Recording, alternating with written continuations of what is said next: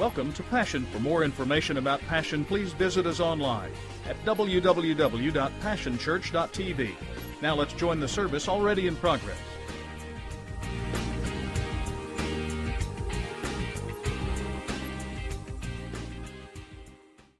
In four basic principles. Here's the first one. Our Lord had to diagnose the problem that's in the heart of all men. He had to get the problem right. If he had not gotten the problem right, there would be no hope of fixing the problem. He had to diagnose the problem. The second thing that he had to do is he had to provide the antidote to that problem. He had to have an antidote that would fix what he diagnosed. The third thing that he had to do is convince people that they had the need. That's not always easy to do. Plenty of times people are set in their ways. They've settled in who they are and what they're about. They don't want you to tell them that they have a problem. They want to live the way they're living, and if you tell them there's something wrong or something going on that's not right, they might well react. And so the Lord faced a real challenge in having to convince people that they had the need that he had diagnosed. And then number four, he had to be able to motivate them to choose his cure. One of the great things about our Lord is he never makes anybody do anything. He's not in the compelling business, but he is in the motivating business, thank God. And he will draw you by his Spirit and encourage you to choose. As I talk about this with you today, I want to take you back first into the Old Testament and then into the New Testament and then in our contemporary setting today and give you, from a biblical standpoint, three illustrations of sin here at the outset today. If you wanted to talk about sin in the Old Testament, the word picture that did that was leprosy. Leprosy was a disease of nerve endings. The nerve endings of the body, you just think about it. If you didn't have the capacity to feel, if you lost your ability to feel pain, for example, what a curse that would be on you. We do our best to try to avoid pain, but if you couldn't feel pain, what a curse that would be. Sin does that. It destroys people's ability to feel. You will not feel what's going on in your own soul, in your own life, and you will lose your sense to feel for what your choices are doing to other people around you. Sin will destroy the ability to feel.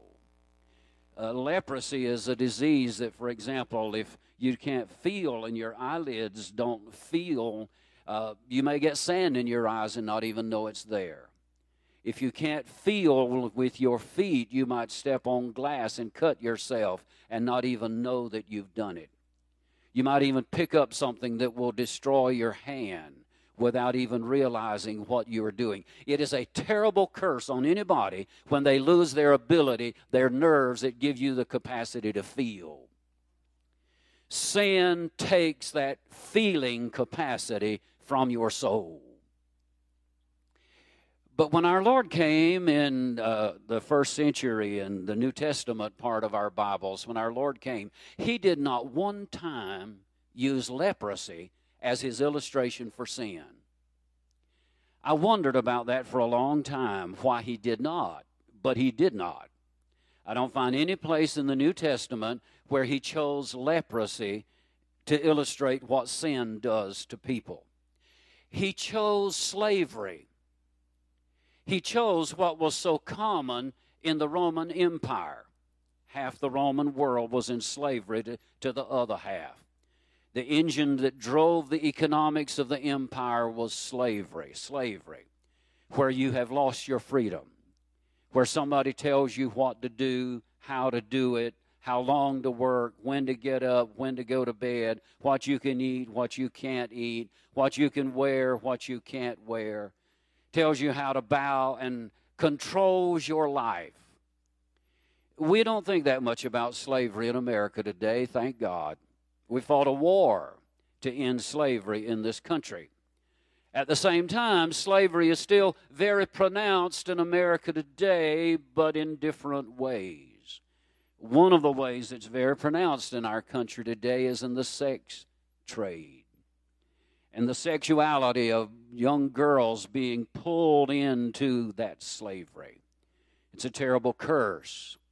People in the know tell me it's right here in Oklahoma City too. Other cities in the nation, capitals of slavery, but of a different kind. Those in the know are saying that there are probably as many slaves in the world today as there were at any other time in the history of man. In terms of our political freedom in the United States, thank the Lord we don't feel it anymore. But in other ways, we really do. Slavery. Sin will take the freedom from you in your soul. Sin will rob you. Sin will kill you.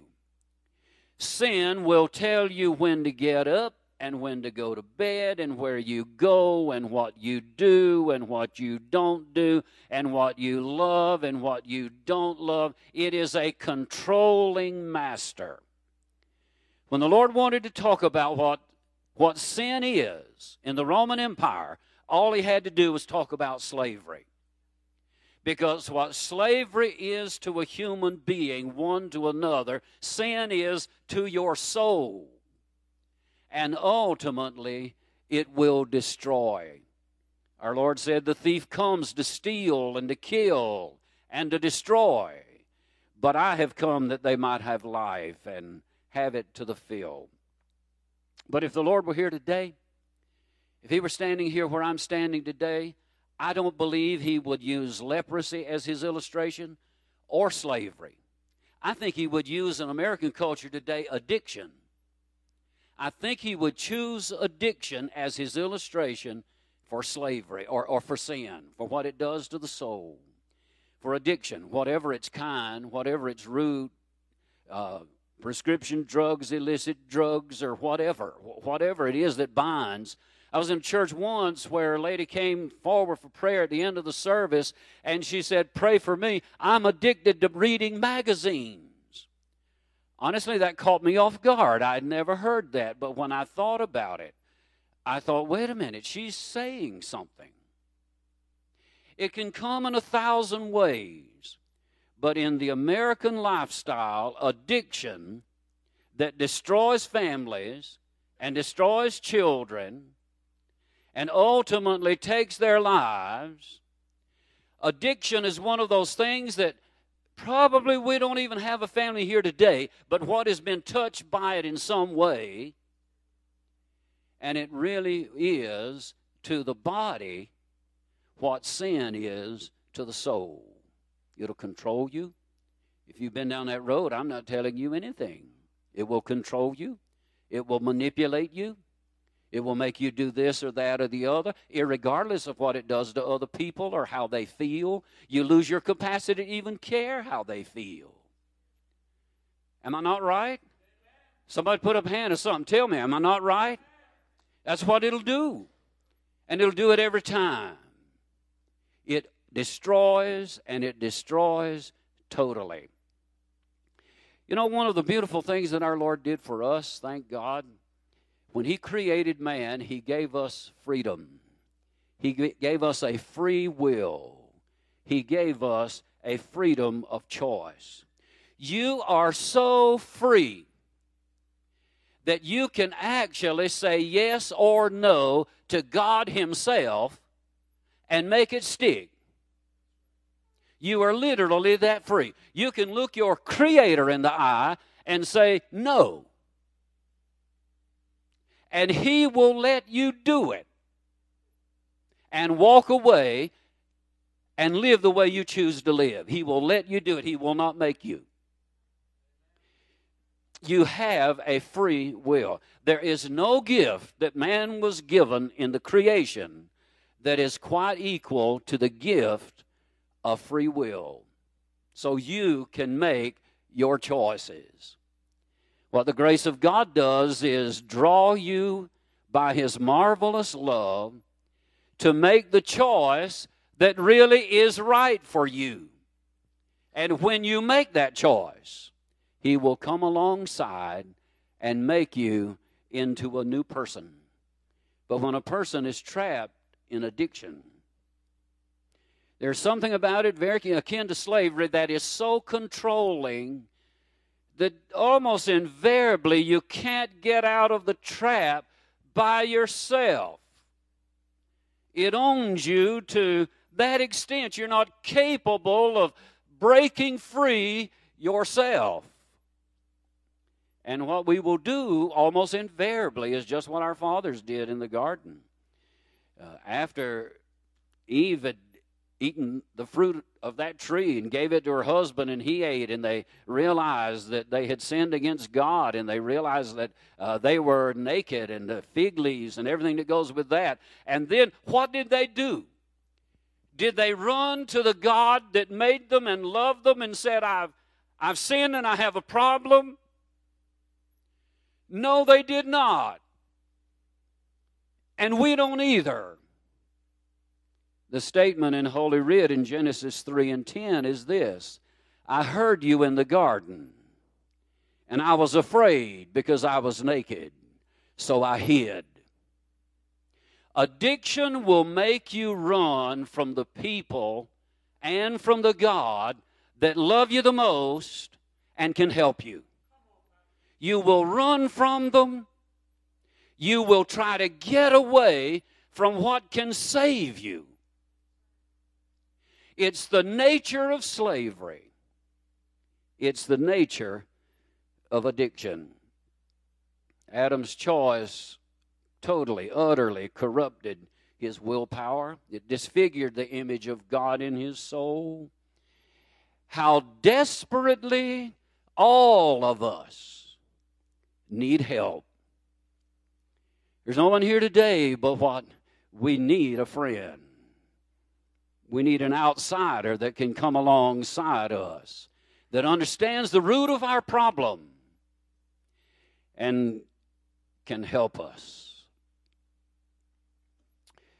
If we can't fix it and we run from the one that can, there must be an intervention somewhere that can somehow bring us to our senses. Thank God, the Lord Jesus Christ, when He came, He was hanged on a cruel cross. He is the intervention. He is the one that steps into our lives and says, I have a better plan for you.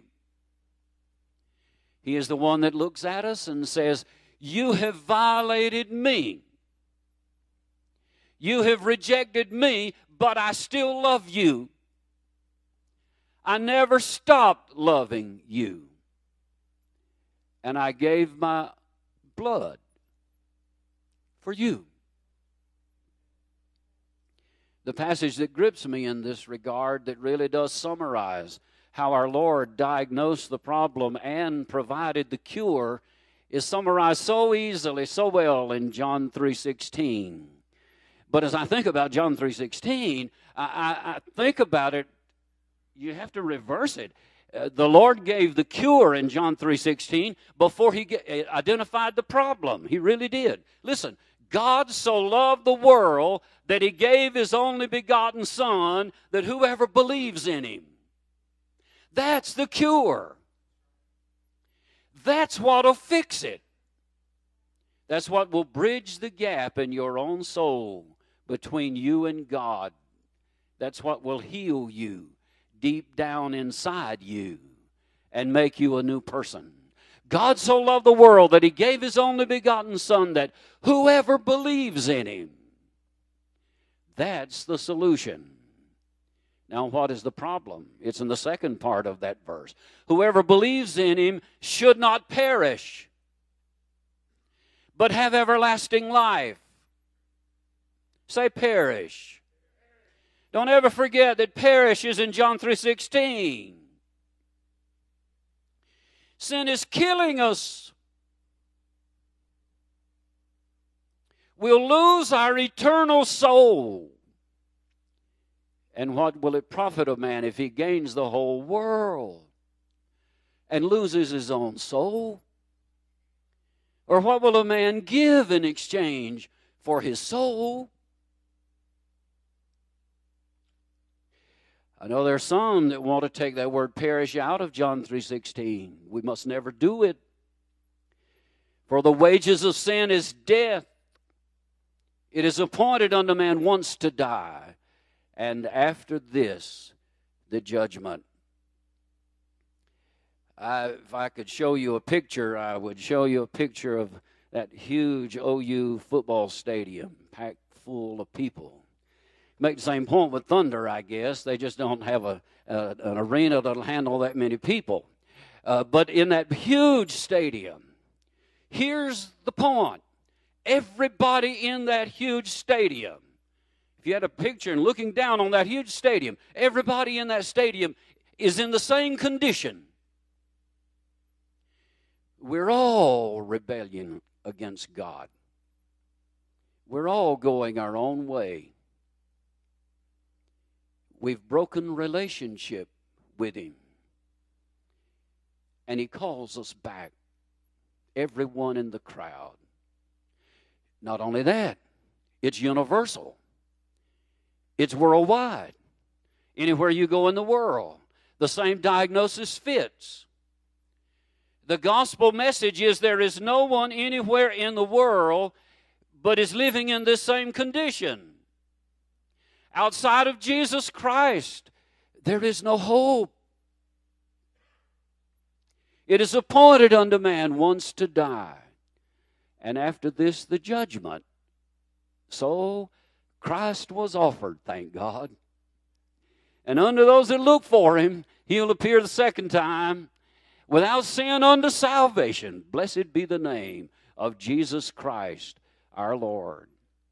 But if everyone in that big stadium has the same root problem, then everyone in that stadium can experience the same glorious healing, new beginning, salvation, new birth because of the grace of God. The death of Jesus Christ on the cross will save whosoever will and bring any of us into a new and a right relationship with God. Now, if we are not sure that the problem is quite this bad, let me give you a passage in God's Word. It describes the world at the time of the flood. We think Moses penned this. It's in Genesis 6:5. The statement is, every inclination of the thoughts of his heart was only evil all the time. That was the description of people at the time. Do we believe that statement? It's very easy to believe that you have a problem, but mine's not that bad. The gospel says we're all in the same boat. I ask you, do you agree with God? Do you agree with His diagnosis of what man's problem is? And then I can ask you, does it describe you? I submit, even if we deny it, it still describes us. There's something wrong down inside us. Let me tell you the story of Uncle Jim. Some years ago, Uncle Jim started feeling weak. He's coughing. He's decides he's going to take these throat lozenges and goes to the pharmacy and he gets him this stuff that you can drink and he's going to get over his cold. But he wasn't getting over his cold. His wife told him, go to the doctor. Oh, I don't need to go to the doctor. We men don't, you know. And he keeps getting weaker. And he's trying his best to fix it. But then he gets weaker and weaker and finally breaks down and says, I'm going to the doctor. And when he gets to the doctor, he takes that stethoscope and listens to his lungs. Doesn't say anything, but when he listens to the lungs, he orders X-ray.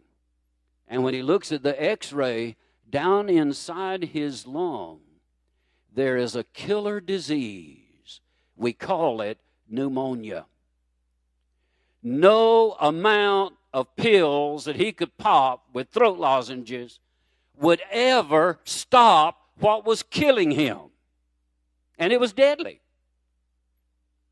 It's either kill the pneumonia or the pneumonia is going to kill you. It's a fight to the death. One or the other is going to die. Thank God the doctor knew how to kill the pneumonia so Uncle Jim could live.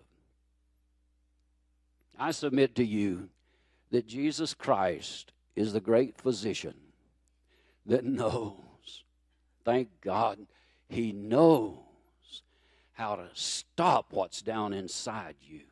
The problem's in our hearts. It's in our inner self. And Jesus Christ our Lord is our rescue. He has the medicine, if I may say it that way, that will kill that disease of sin before it kills me. Can you say praise God? Praise God for the redeeming grace of our Lord and Savior, Jesus Christ. I want to give you one other picture as I begin at least to try to land this plane this morning. I'm going to give you another picture. I want you to see a picture of your Lord hanging on that cross. Hands stretched out, nailed. Brothers and sisters, there's some definitions of words in life that you don't get your best definitions out of the dictionary. If you get it there, you got words, but you need to see a picture. If you want to define sin, you can get it out of the dictionary, maybe even a theological dictionary, but you won't have it yet. I submit to you that the cross of Jesus Christ is the greatest definition that you will ever get of two things. One of them is the cross defines sin. The cross does. When you look at the agony, the price Jesus paid, when you look at what it cost him, the cross says the problem of sin is so bad that it took this price to fix it. And therefore, the cross defines sin. I submit to you that the cross of Jesus Christ offers another definition. Thank God it does. It offers the best definition you will ever get of love. You'll never get a better picture and definition of love than the cross of Jesus. Why? Because he loved you so much, he was willing to pay that price. And so the cross of Jesus tells us what sin is, and the cross of Jesus tells us what love is. And our Lord, hanging on that cross, loved you so much. Me too. He was not there carrying his sins. He didn't have any. He was there carrying yours and mine. And he loves us so much that even on his cross, he cried out. When I say cried out, I don't think it was all that loud. I think at that point he was so weak. His head was probably swollen double. His tongue enlarged. His speech, his words may have even been slurred. But he cried out with the last energy he had, "Father, forgive them. They don't know what they're doing."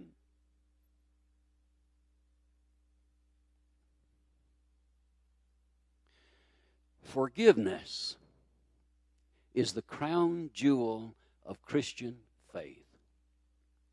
It's the superlative quality of the gospel. Jesus will forgive you. He will forgive you. He'll forgive you 99 times out of 100. No, 100 times out of 100. And 1,000 out of 1,000. And 1,000,000 out of 1,000,000. And 1,000,000,000 out of 1,000,000,000. You can mark it down. Jesus will forgive if you will do one thing. If you'll repent. That means turn around. You're on the wrong road. You know you're on the wrong road. If you'll repent and go back and get on the right road, He'll forgive you. He'll release you. He'll break the power of the slavery. He'll break the power of the addiction. He'll transform your soul. He will give you the gift of eternal life. It's yours for the asking. I want to offer you a little plan of salvation. I call it the ABC plan of salvation. Here it is. A, admit your condition. If you're going to be honest with anybody, ever be honest with anybody, be honest with yourself. But addiction won't even let you be honest with you. You'll lie to yourself as well as others. Can't even be honest with yourself. But when the Spirit of God comes to your life and He's drawing you, He's encouraging you, admit your condition. Admit it. Admit it for what it is. Admit it. A, admit your condition. B, believe. Believe that Jesus died and rose again. Rose from the dead on the third day for you. Believe. If you will confess with your mouth Jesus is Lord and believe in your heart that God has raised Him from the dead, you'll be saved. And see, then confess Him. Confess Jesus Christ as Savior and Lord. Bow your heads with me, please. I decided a long time ago that a congregation the size of this one should never be taken for granted. Your pastor feels the same way. Many of you, no doubt, have given your hearts to Jesus Christ, and you left that old addiction and slavery and leprosy behind. But I would not presume that there is 100%. No doubt there are those here today that if you were called into eternity today, you are not ready to meet God. You're still caught up in the addiction, in the slavery. Pastor Steve's let me come today, and I've come to speak to you. I'm here to help you. More than that, Jesus is here to help you. His Spirit is here now. Who is there in this service this morning that'll put up a hand and say, Pastor Frank, I'm not at peace with God, but I want to be. Let me see. Who's here? I'm not at peace with God today, but I want to be. It's your time to come to the cross. It's your appointment. We can help you if you let us. Anyone here today?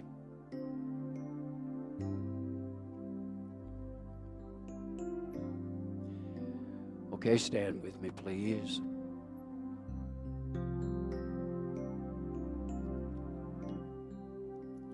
I give you praise, my Father, for the gospel. I thank you because it's such good news. I thank you because it breaks the chains of slavery, of addiction. It delivers our souls. It blesses us so that we're at peace with God. And when we're at peace with God, we can be at peace with our fellow men. Oh God, if there is someone here today, I know you know, that hasn't been brutally honest with themselves this morning, I pray that they yet will be, because there is room for them at the cross of Jesus Christ our Lord. And my Lord, I speak blessing on this church and its ministry. I speak blessing on Pastor Steve and Julie and their team. I speak that this is anointed ground, holy unto the Lord. In the name of Jesus, I claim properties around here for the future expansion of this church. We call forth your provision and your grace. We trust in your providential care. And oh God, thank you, Lord, for saving my soul. In Jesus' name, amen.